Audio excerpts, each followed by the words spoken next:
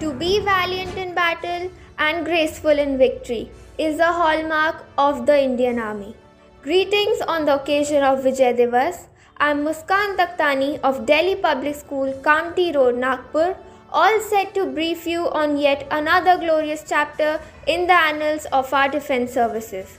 16 December marked the completion of 22 years of the Kargil War, which is unanimously observed as Kargil Diwas.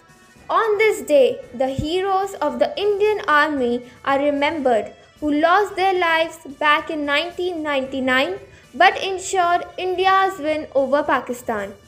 In a war that lasted over 60 days in Ladakh's Kargil, India ousted the neighboring nation's military forces and took back control of the high outposts in the region.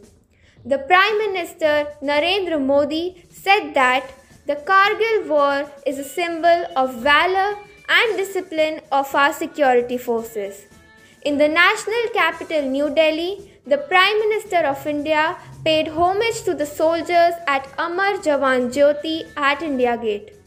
Gopi Chand Pandey, father of late Captain Manoj Pandey, said that the Kargil War was one of the toughest wars in the world, where the enemy has an advantage of the altitude, but the Indian Army fought hard and reclaimed our peaks. I am proud that my son gave his life for his motherland and became an inspiration for many, he said.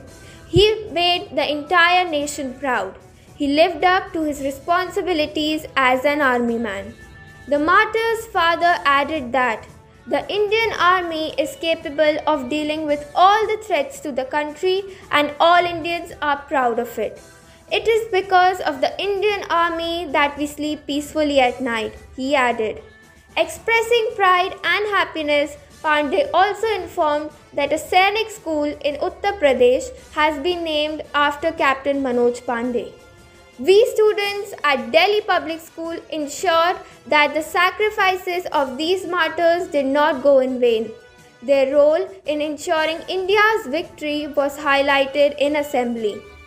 Their tireless spirit and patriotism were underscored so that the younger generation understood the meaning of the famous words on the martyr's tombstone. For your todays, we gave up our tomorrows.